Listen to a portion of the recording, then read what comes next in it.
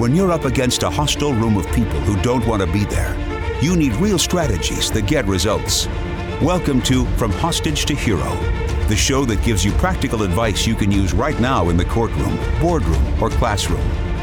Learn how to move your unwilling audience to one that is invested in what you're saying, eager to participate, and engaged in the process. Learn from the attorney whisperer herself, your host, Sari Delamotte. Well, hello, everybody. Welcome to another episode of From Hostage to Hero. Today, we are talking about authenticity.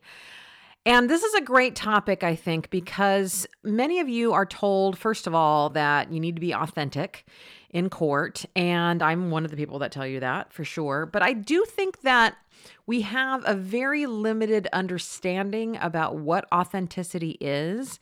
And we also use authenticity as a way to, how do I want to put this?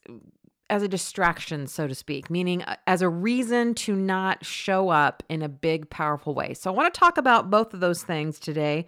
I want to talk about what authenticity is, at least in my view, and why it is such a big deal. And then we'll see where we go from there. We are heading into, in the next couple of podcasts, the importance of nonverbal intelligence, particularly in court.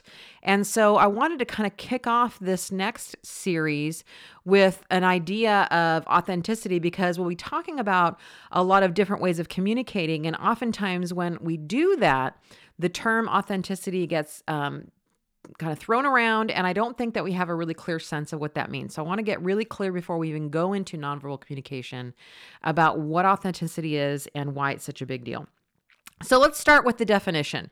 So if you ask most people what they believe authenticity is, most of them would say, well, it's just being yourself. And so that's true, partly. Meaning, if you asked me, would you agree that that is a definition or the definition of authenticity? I would say yes and no. I mean, yes, in that you're not trying to be someone or something that you're not. That's a huge part of authenticity. If you go back and you listen to some of the previous podcasts on the limiting beliefs that I did, I think we covered 6 limiting beliefs. One of the limiting beliefs was I have to be like such and such famous trial attorney to win cases. And so absolutely, we're not suggesting that you need to try to be someone else, and being yourself, of course, is a huge part of authenticity. Where this tends to go off the rails, however, is when we start to confuse, as most people do, being uncomfortable with being authentic. And that's really what I wanted to talk about today, is that you are so much bigger than you think.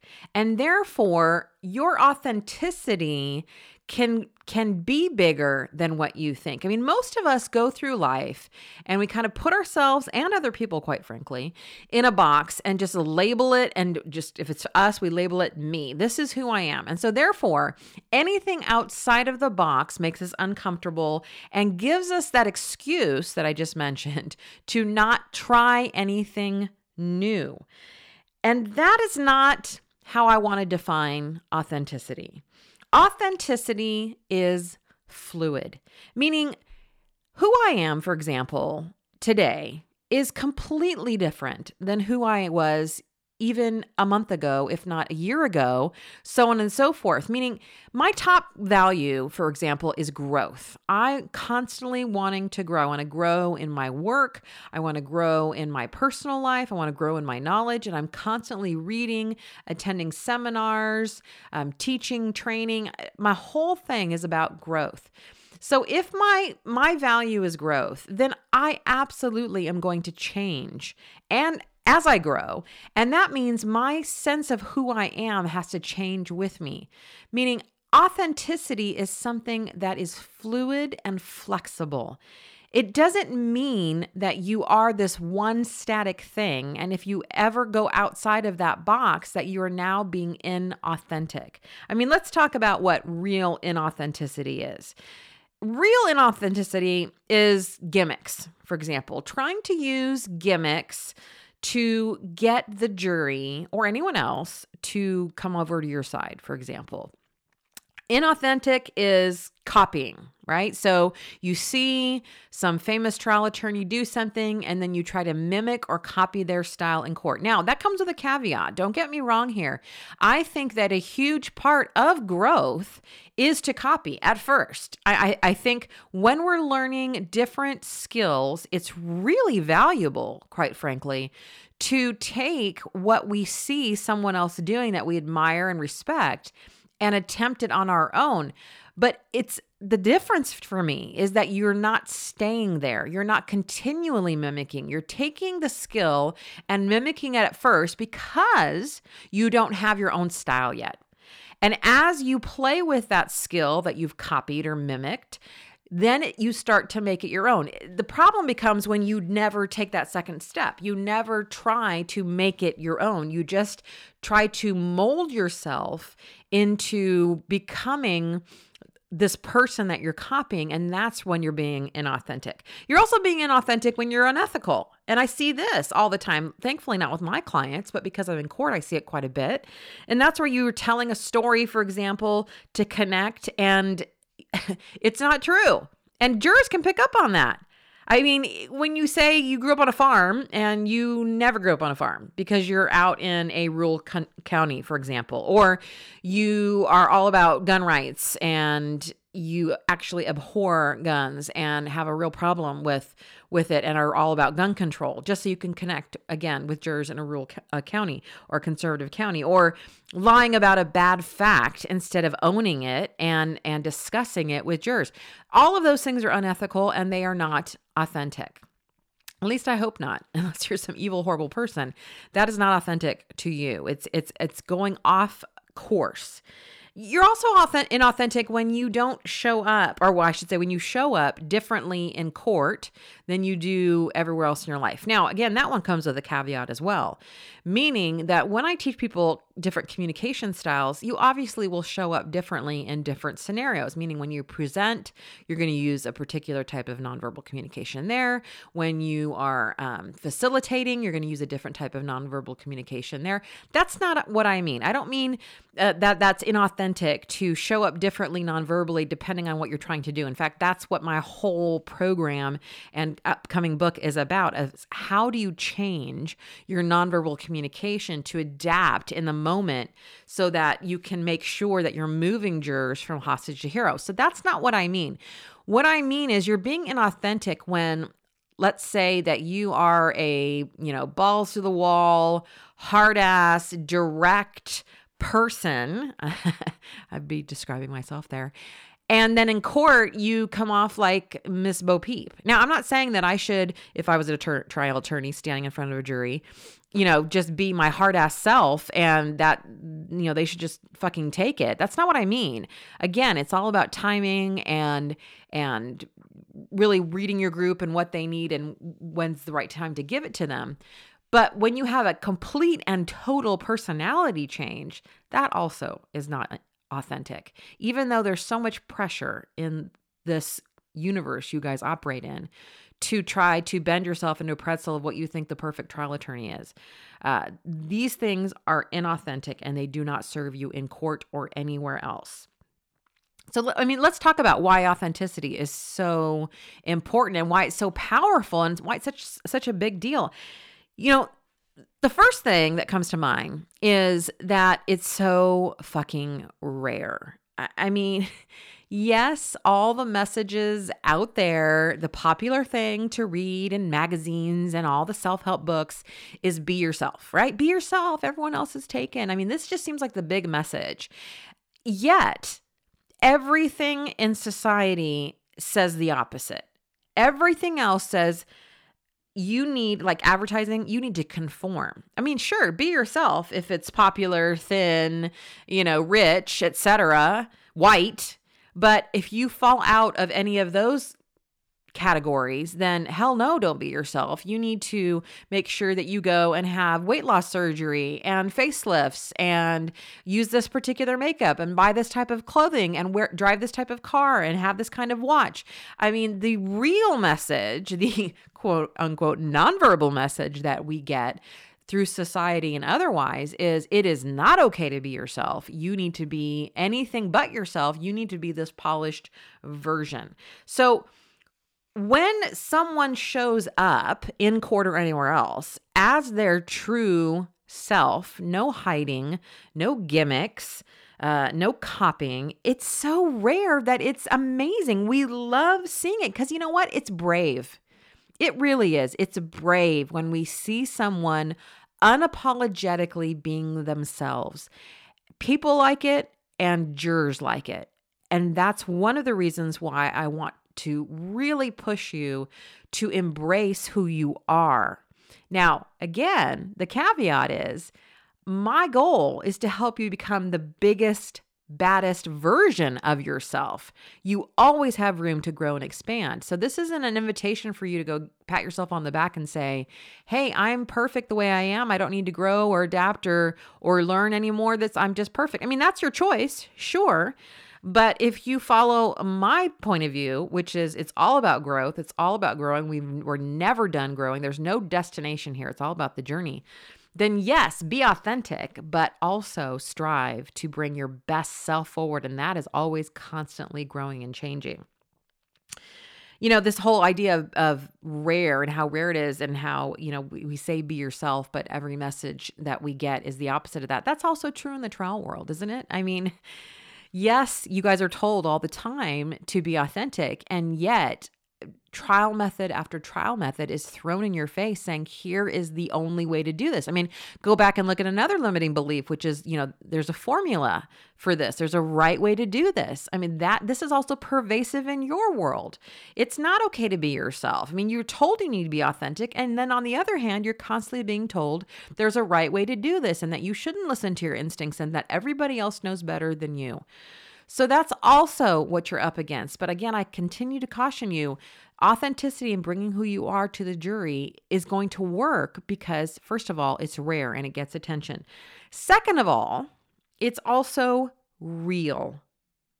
You can't, we talk a lot about connecting and connection with jurors and how to connect with jurors and how to get them engaged and talking and blah, blah, blah. You cannot connect with a fake thing. You just can't. It's like having a relationship with a person that doesn't exist.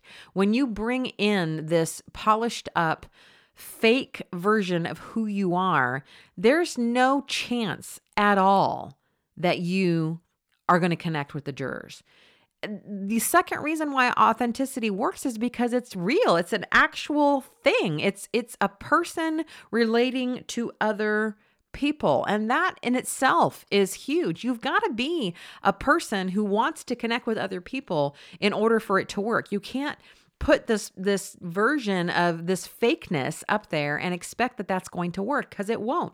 Jurors can sniff that out, by the way, a million miles away. They just are so on alert for manipulation, for gimmicks, for some polished up attorney to stand in front of them and woo them and entertain them. They're just on the lookout for it. So when you show up authentically as yourself, warts and all, it's both rare and real, which brings us to the third thing. It's relatable.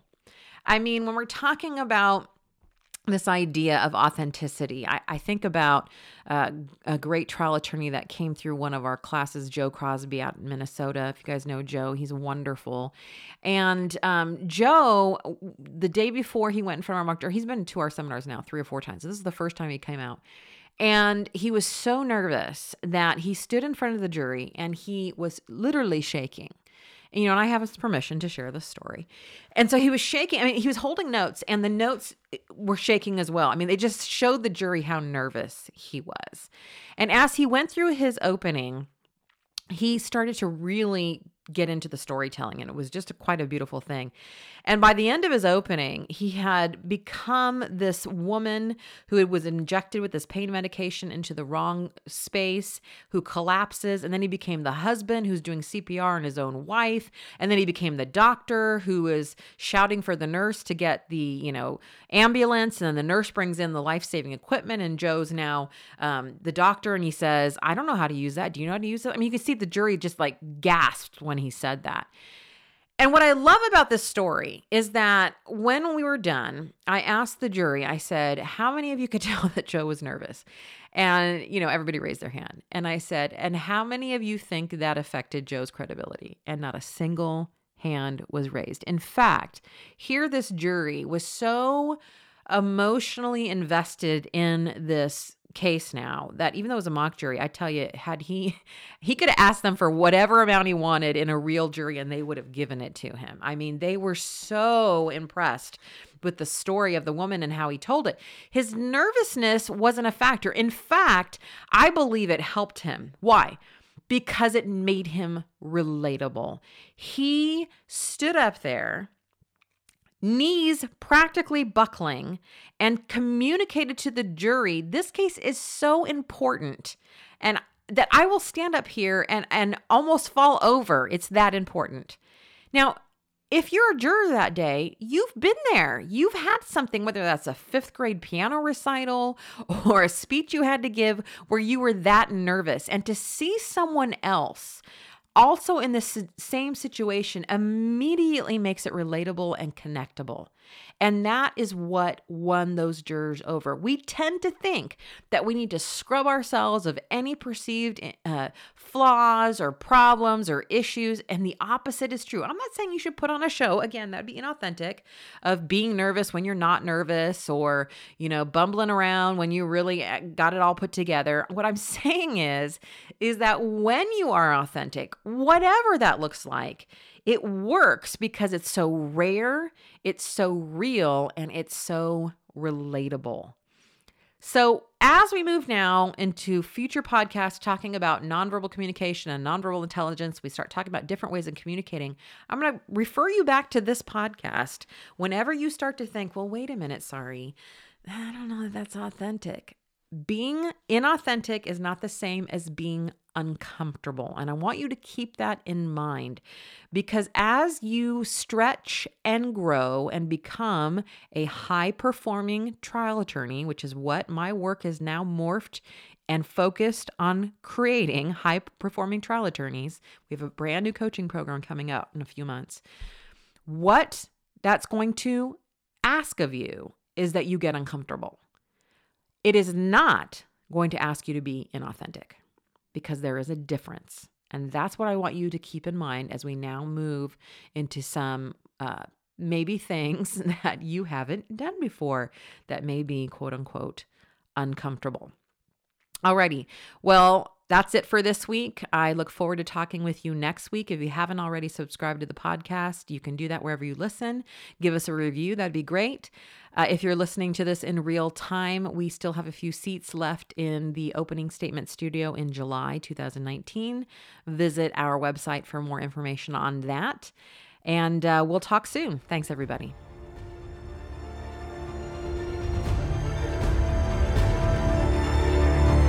That's it for this episode of From Hostage to Hero. But head to our website, saridlm.com, for other must-have resources from Sari Delamotte. Read the transcript of this podcast, watch trial tip videos, or download your free copy of Sari's article, Why Jurors Hate the Hobby Question. We're glad you joined us today, and until next time, remember that to lead a hostage to freedom, you must first free yourself.